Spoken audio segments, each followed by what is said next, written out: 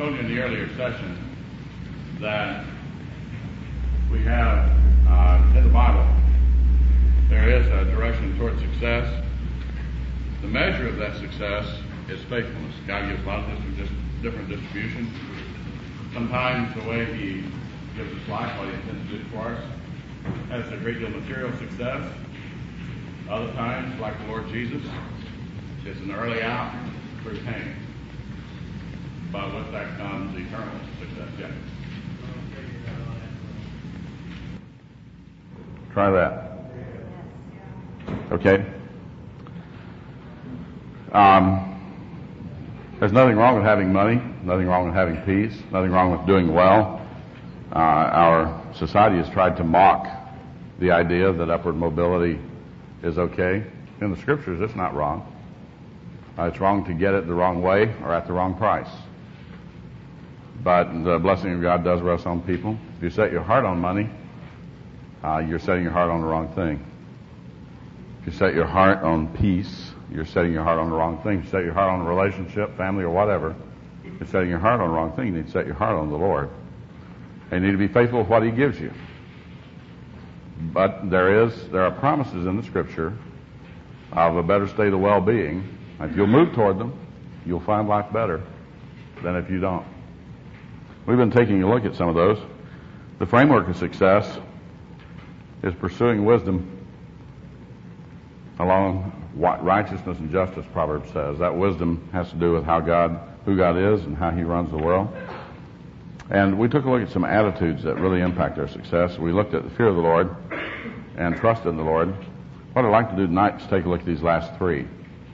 Can anyone quote Luke 16:15?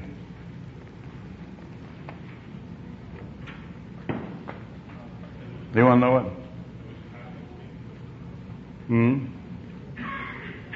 That's one of the most troubling verses in the whole Bible. Yeah, Jesus says to the Pharisees, "You're those who justify yourself before men. But God knows your hearts. For what's highly exalted in the eyes of man is an abomination in the sight of God." This means that you and I have a problem from the word go with priorities, and a problem from the word go with our value systems. Because what's highly exalted in the eyes of the world is on the bottom of the trash pile with God. What's highly exalted in the eyes of the world? Fame. Jesus was famous, wasn't he? All around the Roman Empire, throughout China. Not just local movement in Israel. A lot of people still hadn't heard of him. That's why he had to send the disciples out. Fame. What else? Fortune. Yeah, Jesus came as a prince, didn't he? Nope, came as a pauper. He will come as a prince, but he came as a pauper. What else? Status. Jesus had a lot of status. Hosanna to the King of Kings, the week before they nailed him to the cross. As a revolutionary, troublemaker, criminal. Status. What else? What? Looks, beauty. Interesting, the servant over in Isaiah, as someone the Scripture says, is not all that pretty.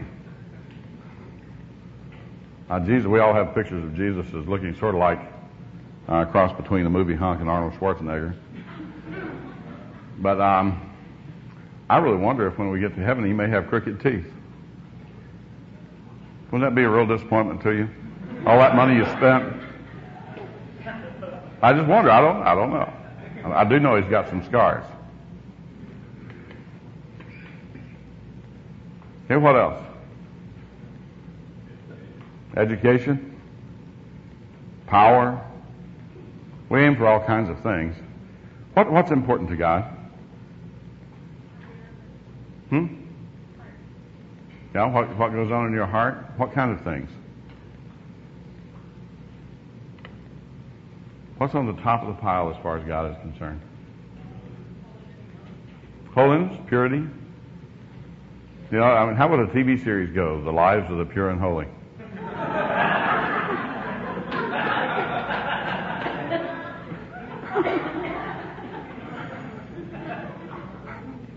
Days of our purity.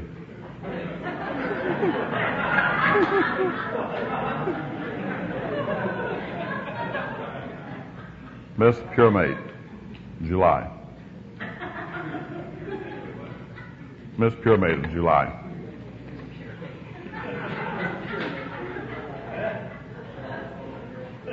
No. Purity, holiness, real important to God. What else? Humility. Now the whole world's trying to be humble, aren't they? Every culture, even in its humility, is arrogant. One of our well, that relates to something else. One of my buddies, I really do not know Chinese culture or Southeast Asian culture. One of my friends who spent time there said that the bowing to one another, at least in one of the countries, is a measure of outwardly humility, but the one who bows the lowest is the most humble, and therefore the greatest. And he spent time there, so I guess he's right. Even our expressions of humility are a way to gain status in the world. But with God really likes humility. What else? Obedience. We like command. He likes obedience. What else?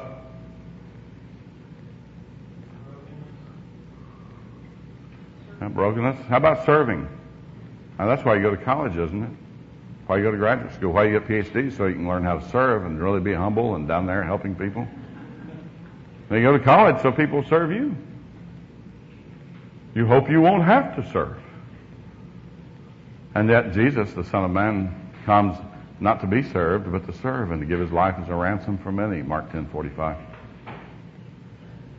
See, these things are real high up there with God.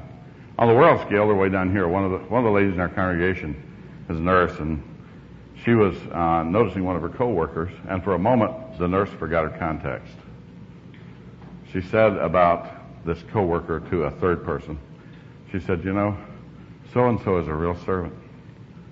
And she was thinking from a Christian standpoint, and giving a high compliment, but she forgot her context. And what the other person said was, she is not. She thought she was being attacked. Call someone a real servant. Now, the world doesn't value that. In the kingdom, it's important. One of the big problems you have as a ministry leader is you've got a heart for what the world says. You also have a heart for what the kingdom treasures. And over and over and over again in your heart of hearts, you have to sort motives. Remember we said that earlier today that the Lord tests the motives of the heart? The Pharisees, they were the ones who could justify themselves before men. But God knew their hearts. We want to build people of the right kind of value system. And these attitudes that we're going to take a look at are attitudes that are deeply precious to God. In our world, they're looked down on. However, in the way God runs the world, these are the stairs, they're the steps toward blessing. They're not just spiritual things that someone ought to do. But the way God runs the universe, the person who operates in line with these things, as God runs the universe, ends up the right place at the right time for the right things to happen.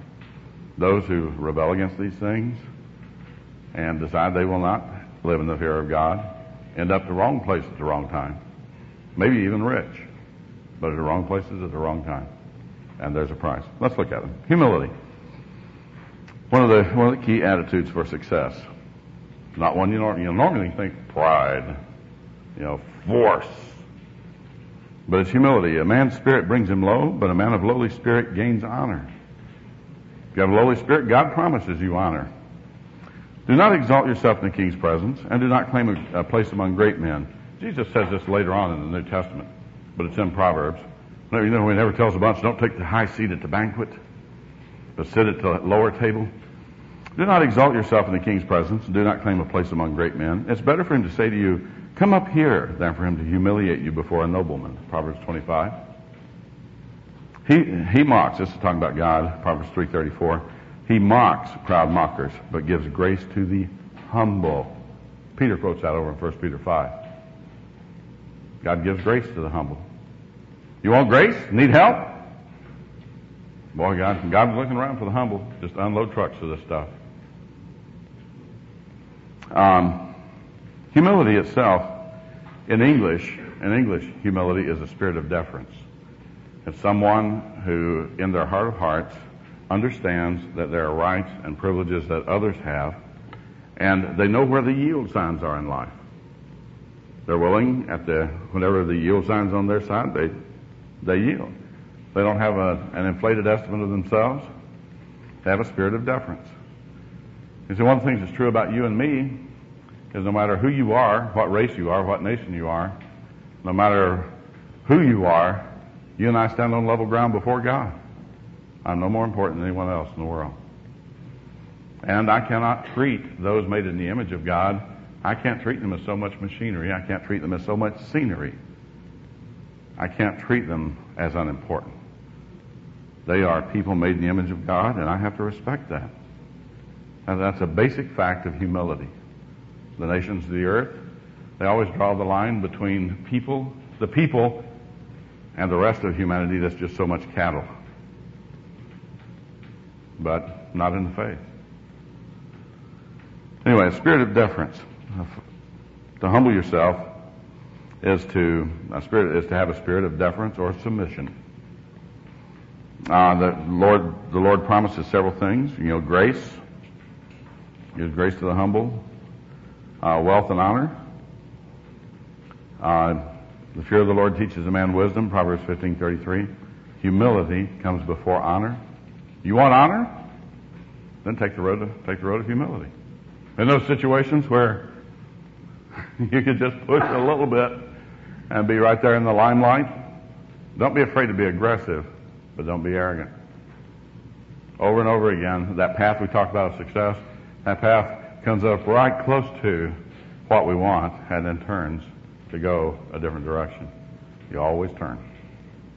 You walk in the light of what's right and just. Humility comes before honor. If you want honor, and that's okay, it's good to want honor, just know that humility comes first. Humility and the fear of the Lord, Proverbs 22:4. Humility and the fear of the Lord coupled bring wealth and honor in life. And then even wisdom. With humility comes wisdom, Proverbs 11:2. You want wisdom? Have to humble yourself. He who walks with wise men grows wise, Proverbs 13:20 says. But it's a real problem walking with wise men. They can really see who you are. They know where the holes are. Then, matter of fact, they might even tell you where the holes are. You have to really love truth to get around people who have discernment and wisdom. You have to humble yourself, have to be willing to receive humility. There are three big opposites in the Scripture. Pride, self-exaltation, and mockery. Pride, here's a key verse, Proverbs 29:23. A man's pride brings him low, but a man of lowly spirit gains honor. If you get proud, abandon it quickly. It just is not tasty to eat dirt. When you start feeling yourself getting a little inflated, deflate, friend. God carries pins for overinflated people. And it's costly. One of the problems is, just like we talked the other day, God does not immediately deal with the situation. So sometimes we get proud, we get overinflated, and like a bullfrog, we swell up. And nothing happens. We get a little grander idea of ourselves, and we inflate a little more, and we keep on until we're really hyperextended. And then God goes, and you find fragments a lot of places. I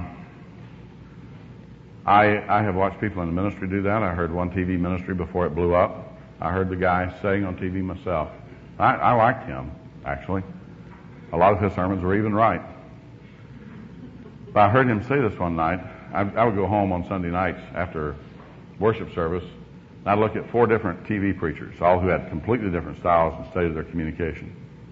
One of them would be sweating, another one looked like he'd just been frozen in ice. Just different kinds. All had audiences. And I'd study these guys trying to learn what they're doing. This one fellow said, those of you who know what's happening in the world know that if this ministry goes down, most of the evangelism in the world will stop.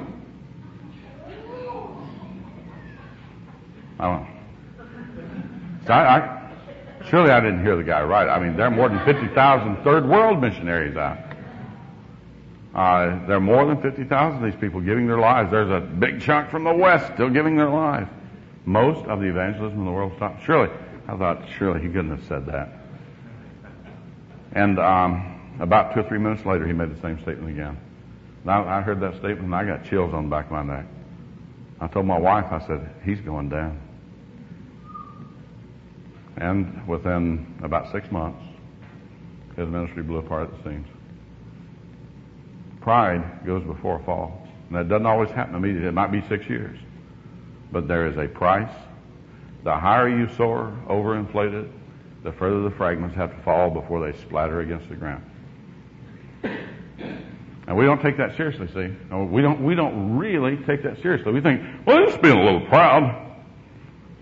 We don't take that seriously, but God takes this seriously. We exalt her. Well, we'll come to that. Pride is inordinate self-esteem, inordinate, excessive, inordinate. There's the right kind of self-respect. You know, if you can press 500 pounds, no, it's okay to rejoice in that. Be glad about it. You go around thumping everybody that can't, you got a problem. They have too, of course. But you got a problem. You memorize 1,500 verses, you've got something to rejoice over. You go around looking down on people who've only memorized 150, you got a problem. You establish success in your ministry. God bless your ministry. People ask you to speak. You go around bragging about what you've done. You got a problem. You're going to eat dirt. Not too long. Pride goes before a fall. Inordinate self-esteem. It's okay to respect yourself. There's a point where you get out of bounds. Haughtiness is to be disdainfully proud. The proud and the haughty. These go together in scriptures.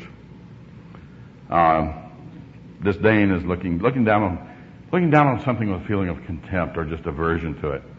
All these people with these wimpy ministries. Or, people in these other groups. When will they get a clue? What we're doing is just really touched by God. When will everybody else get a clue? We look down on other people. It could be down socioeconomically. It could be down ethnically. It could be down nationally. But we start looking around, and whenever we look around, we somehow find out that around is always down. And that haughtiness is judged by God. God looks at what's going on in the heart. One of the curses of success is a temptation to haughtiness. And if you develop haughtiness in your heart, you pay a price. There's a price tag. The Lord detests all the proud of heart. Be sure of this: they will not go unpunished. There are 6 things that the Lord hates. That's 16:5. 6 things the Lord hates, 7 that are detestable to Him. You know what detestable means, dude, don't you? Now, in the word of about 3 years ago, it's that. It makes you want to throw up. You just, I can't handle this. It's the abomination. You just shun this stuff. There are these things are the kind of things that makes God sort of shudder and no. Some people feel that way about boiled okra. You look at boiled okra for the first time, they dip it out on a plate and it's detestable to Him.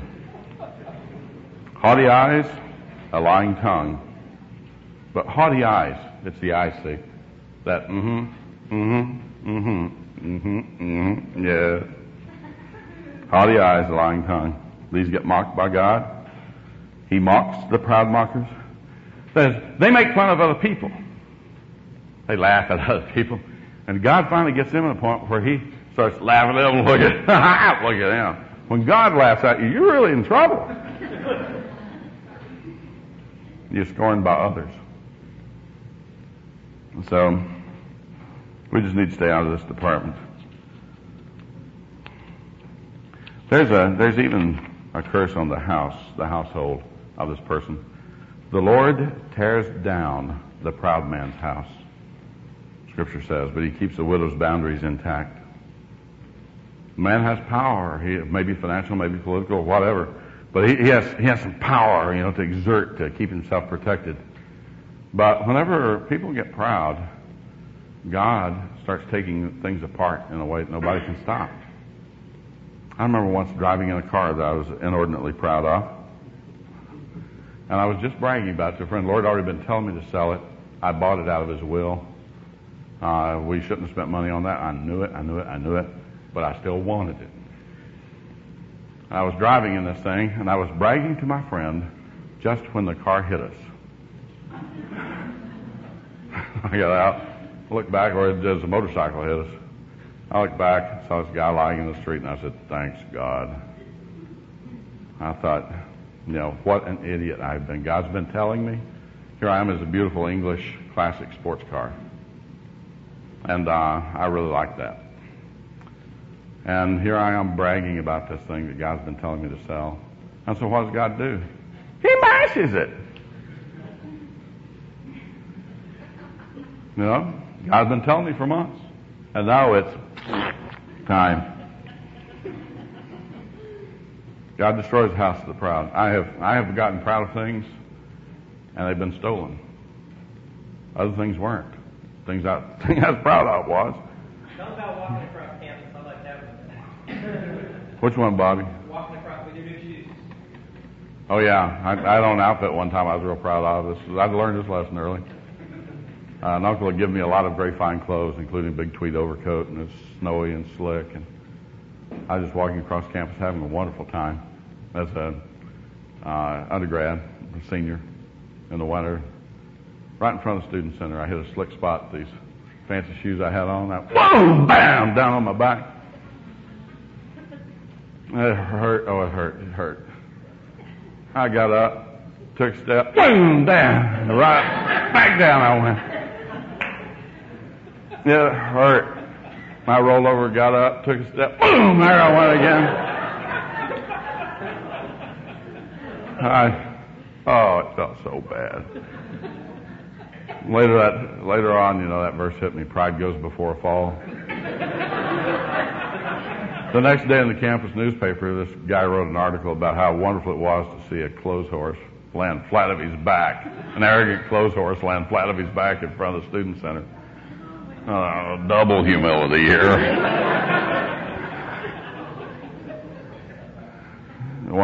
God gave me a little grace. The guy didn't know my name. That was... You see, we don't fear the Lord. We think that God's out there generally sort of doing He has the great browser on the universal internet that's slowly collecting facts about human beings, and He might actually tap in, He might modem in and get some information about me, but He might miss me in the middle of all the other information that's there. But God is very intimately involved in my life and capable of bringing correction in very small ways or very large ways. So this spirit of humility is not just something nice that Christians do. It's the path toward blessing. Jesus is a very humble person. At the same time, He rules heaven and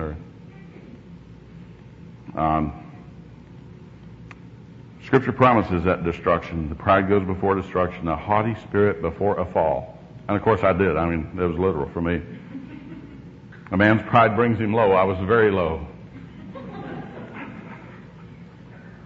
Before his downfall, a man's heart is proud.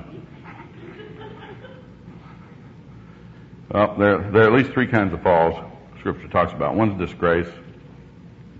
When pride comes, then comes disgrace. You get disgraced before others. Another is money problems. Listen to this. Better to be nobody and yet have a servant than to pretend to be somebody and have no food. Proverbs 12:9. And then destruction of property. The consequences of pride are so bad that Scripture says it's better to be humble and under political oppression than to be dividing up fortunes with the proud. It'd be better to be humble in Russia under the boot of communism than free and dividing up a fortune with the proud and free. Better to be lowly in spirit and among the oppressed than to share plunder with the proud. Proverbs 16:19. Now, that's something you have to see with spiritual eyes. I mean, our world is not built around the greatness of humility. It's built around the greatness of arrogance and pride.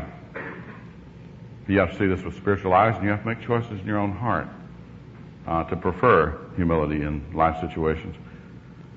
Pride, here's one other one, an opposite. Self-exaltation, bragging. Whoever exalts himself will be humbled. This is one of those promises that Jesus made. That there are a set of promises that no one's claiming. Now, there's also a few gifts that no one's praying for, like celibacy. But there's a set of promises no one's claiming. Whoever exalts himself will be humbled. Matthew 23:12. And whoever humbles himself will be exalted. Now, this is a two-pronged promise. One is, if you exalt yourself, God will humble you. The other is, if you humble yourself, God will exalt you. The verse means that it is possible to exalt, is to raise up or lift up high. It is possible for a human being to exalt themselves in their own strength. Otherwise, Jesus had never said the first part of the verse. It is possible. And whenever we do that, whenever we work and connive and try to push to make ourselves so important in the eyes of others, the higher we rise, the bigger the splatter whenever we come down. Whenever God lifts us up, people don't bring us down. Now, one of my prayers for my life has been that God would give me patience and raise me no higher than is good for me. There have been a lot of points along the way where I could push a little bit and have been a lot more important and than I am in the eyes of people. And there may be more tests I'll have to face. But I don't want to push me up any higher than is good for me. I've had enough falls. I don't want to do a grand royale. On the night that Jimmy Swaggart's ministry went down, I got news it had gone down. I was really disappointed in that. And went home and told my wife. I was saddened by it. But I went home and told my wife that night. I said, for the first time in my life, I'm glad that I am 43. I don't look like a movie star. And I am not world famous, and I'm fat. She said, why? I said, well, I could do a whole lot better than what I'm doing. But tonight, I've got my wife. My children still have a name without a blot on it. And I have the ministry God has given me. And with that, I can be really content. Now, fame is okay. Billy Graham has fame. And God has really honored the man. He's paid a real price for his integrity. And he's kept it through the years. But we just get so caught up in trying to be important to other people that we start making bad choices as we get on the fast track up. Those bad choices cause problems. So self-exaltation you watch out for. You can raise yourself in rank or power, especially by praising yourself. Highly articulate people like you have highly refined systems for letting people know how important you are in a humble way. You just have to watch that. Self-exaltation always brings humbling. It brings strife. You get humbled when you make your great predictions and they don't come to pass. Some ministries, in order to be a part of them, you have to have very short memory in order to stay excited. Because that miracle that just didn't take place, we just sort of pretend that one didn't happen. Go back and rewrite the original game plan. See, gang, it really did work. Don't brag about tomorrow, for you do not know what a day may bring forth. Proverbs 27:1. There's another passage out of the Kings where I think it's Sennacherib is coming against Ahab. He sent this messenger to tell Ahab, the men with me are like the dust of the earth. We're just going to overwhelm you and bury you, Ahab. And Ahab says, tell him, let not him who girds on his armor boast himself as he that takes it off. Which being interpreted is, talk after the fight, Jack.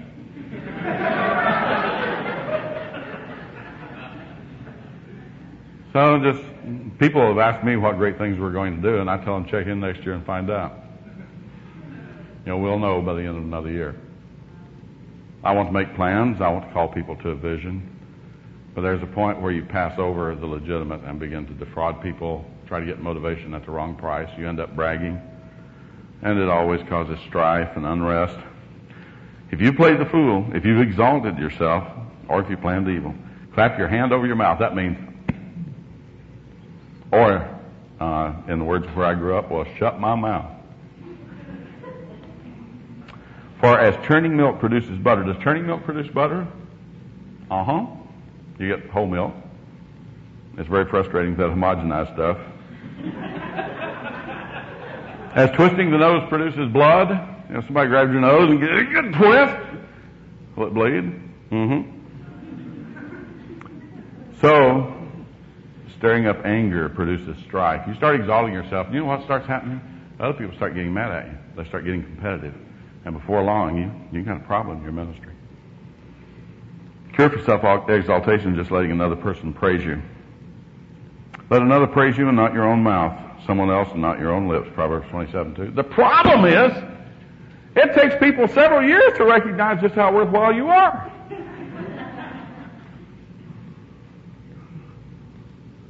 You have to wait.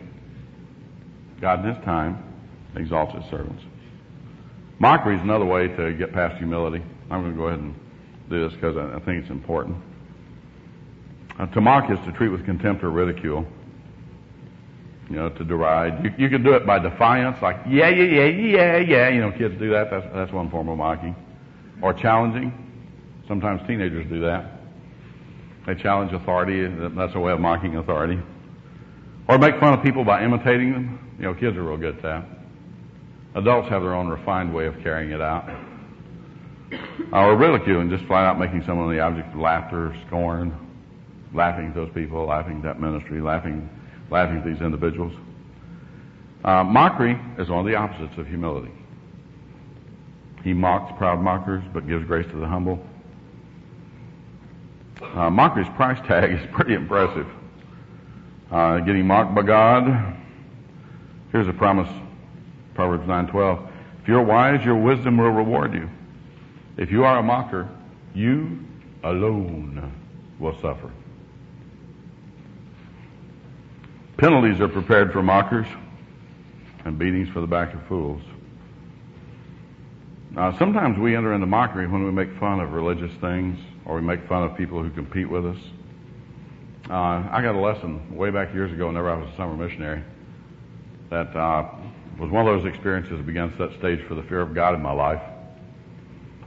We had, some of our mission team had gone, we were in the border of Kentucky, Tennessee, and Virginia, building a BSU center for a mountain university.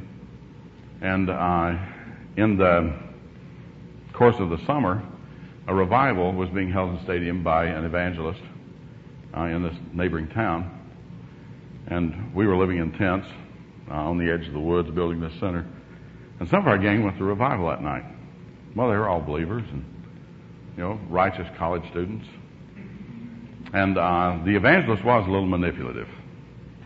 He began to ask, how many of you know you are going to heaven?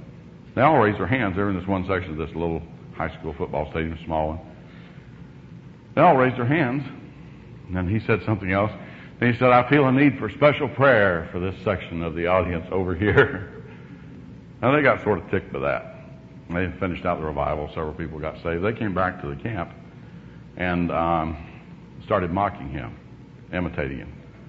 And they were really having a hoot, man. I mean, they were going on. It was so funny, but I felt real weird about this.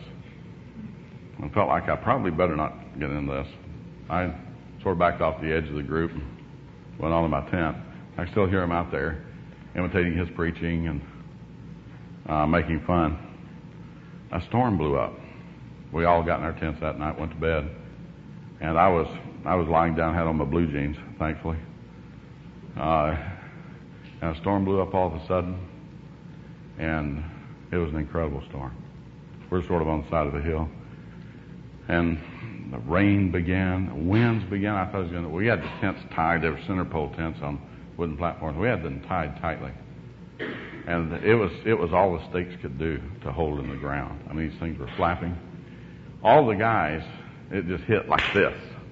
All the guys rolled out of the tents as fast as they could. The ladies, in the case of emergency, were supposed to stay in their tents just in case the guys were naked when they rolled out.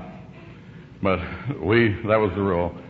In the middle of this storm, the way it hit, everybody rolled out of the tents. Fortunately, all the guys had clothes on. And what we did is we ran for the cook tent, because that was a big problem. We had stoves in our electric stoves and stuff, and it was just about to go. I jumped and grabbed one corner and hung on to it, pulling it down. Other guys were hanging around the tent. The fellows were running around driving the stakes in deeper. The rain was pouring. It was soon up over our ankles. And the guys who had been doing the most mocking, all this, I mean, this was happening fast. All of a sudden, a lightning bolt came out of the sky and cut a limb out of a tree about this big and dropped it flat across their tent. Now, this wasn't very long after the mocking had been taking place. These guys took a look at that tent and went, "Whoa!" And we got things settled down. It was an awful storm, and we sat down and talked afterwards. You know, maybe this was not a good idea to mock this fellow, because there's a strong sense in the group. This was from the hand of God. This man was his servant. And he had been preaching the gospel, whether he was manipulative or not. Like Paul says, some preach out of envy and strife and others out of goodwill. But so what? They're all preaching the gospel. But he had been ridiculed up one side and down the other in the group. And when that big branch fell smack across the tent of the mockers, I mean, we had worship as soon as we got the tent nailed down. A proud person can critique and parody just about anything. We can do it. We can call it repartee. We can call it just making comebacks, or we can call it whatever we want to.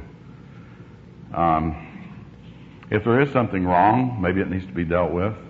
If other people are doing inadequately, take it as a challenge to do excellently in your own work. But we turn and mock others at an expense. Now, that's just my journey. We didn't get any letter the next day from heaven saying this was special sent by God to make sure you don't mock again.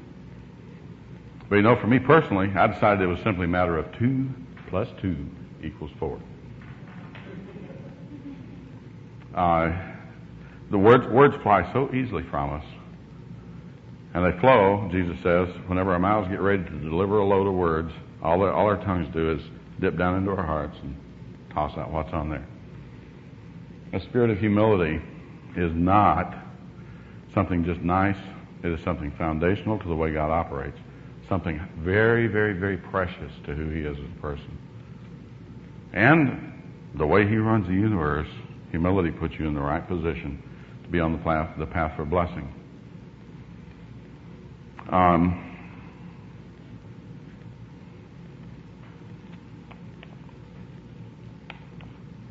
Let me stop there and take some questions for a moment. We have about 3 or 4 more minutes left. Bobby? So what would you suggest to us in terms of pursuing that actively, a spirit of humility? It's a matter of having this knowledge and then just, do you have suggestions to that point? Or building that in the lives of our students, telling stories like this? Now, one of the things that I heard a guy say one time that really helped me out with both understanding my own walk with the Lord and then in helping others grow is that life is God's training program. The content of the training program comes out of the Word, but life is the framework of the training program. And one of the things you have to do with college students often is you have to create discipline groups, discipline situations to train them. A lot of the guys in the community are already under severe discipline. They got a wife to feed, kids to take care of. I mean, discipline's running high. You don't have to create a high discipline framework for a lot of them because it's already there. It's part of life. Humility is one of those things that God is giving repeated opportunities for you to exercise. Whenever your wife You already come home. You come home, you're tired, and your wife needs to talk to you. It's easy to get pretty arrogant. Whenever your child wants to correct you, or a student has input for the ministry, and your heart thinks, "Who are you?" You haven't contributed anything to the ministry this year. At best, you have been a freckle on the body of Christ. Well, you just need to humble yourself and receive input. It may be good, it may not be good. You just have to humble yourself. Over and over again in relating to supervisors or people over you, there are just all kinds of little ways where you could, yes, but, and you just need to humble yourself and receive, listen. A lot of times it's expressed in teachability, which we're going to talk about next. Other times it's expressed in just obedience. Other times it's expressed in being willing to humble yourself and honestly communicate what's going on in your heart. But a lot of times pride keeps us from really communicating what we need to. There are thousands of little bitty ways. I think you said there were 3 kinds of falls, but I don't know if I said Okay. 3 kinds of falls. because of disgrace, number 1, number 2, because of financial problems, and I don't know if you said a third. Disgrace, financial problems. Destruction of property. Destruction. That was one of the...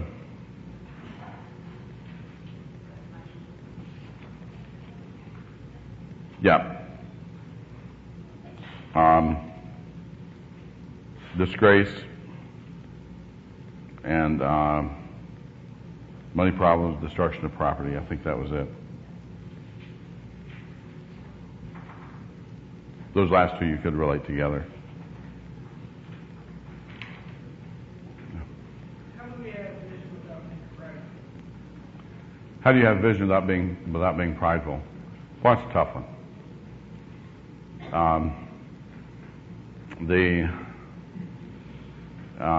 I think the answer is probably moment by moment. If God calls you to something, your heart's really into something. That's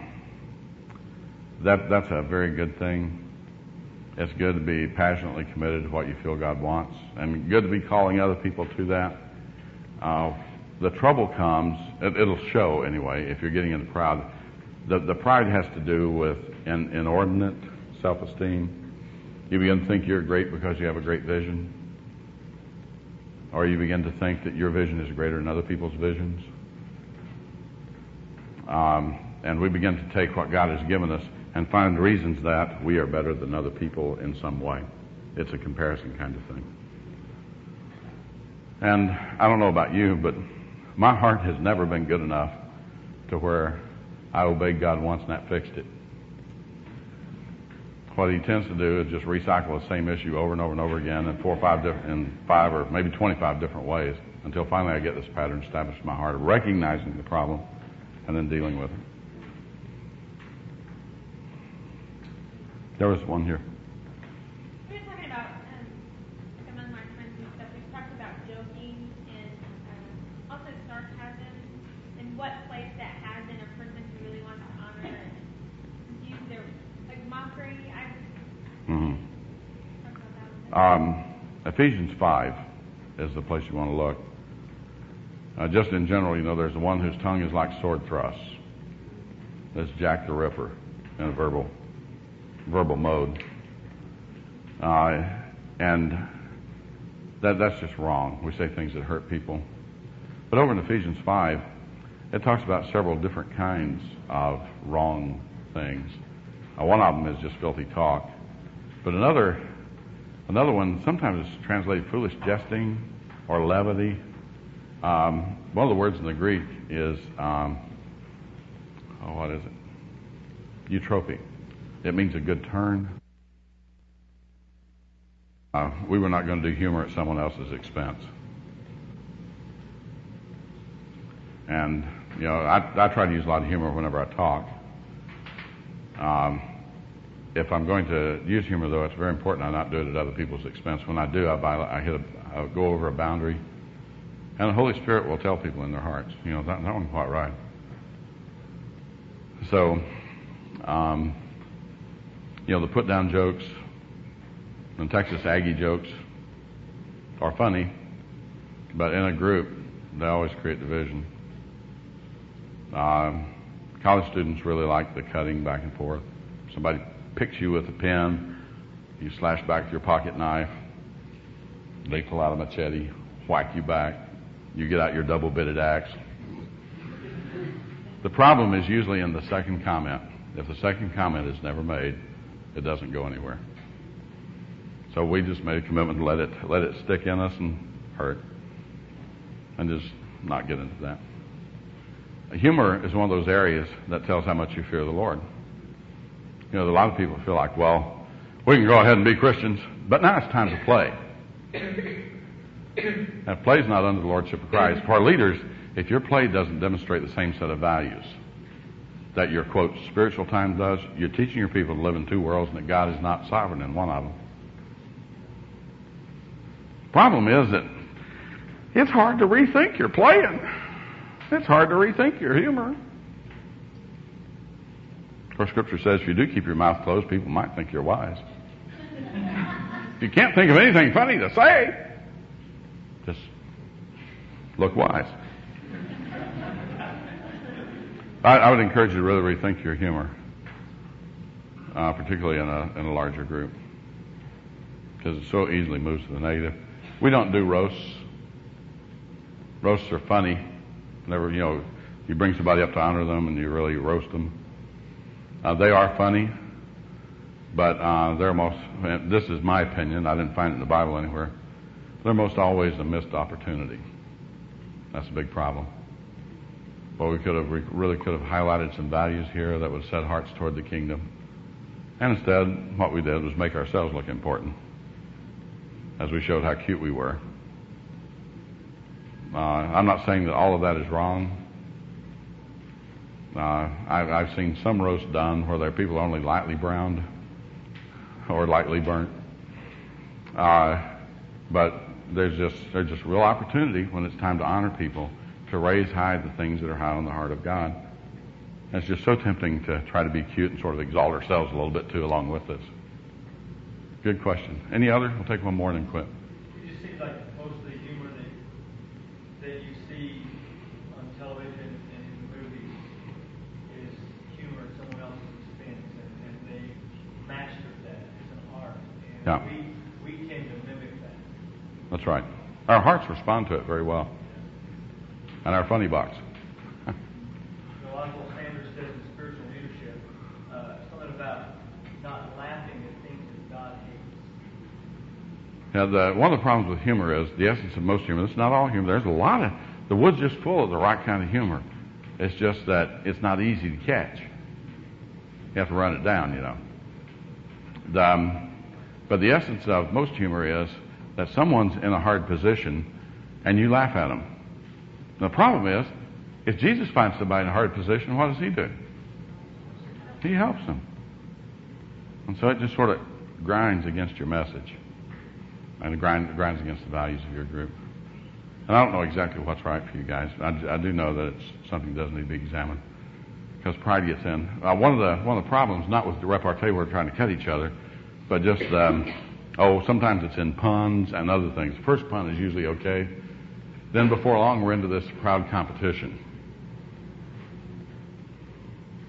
Whenever pride gets involved, it may not be devastating, but it's just taking the group an unprofitable direction. So just rethink. Are puns wrong? No. Third pun usually is.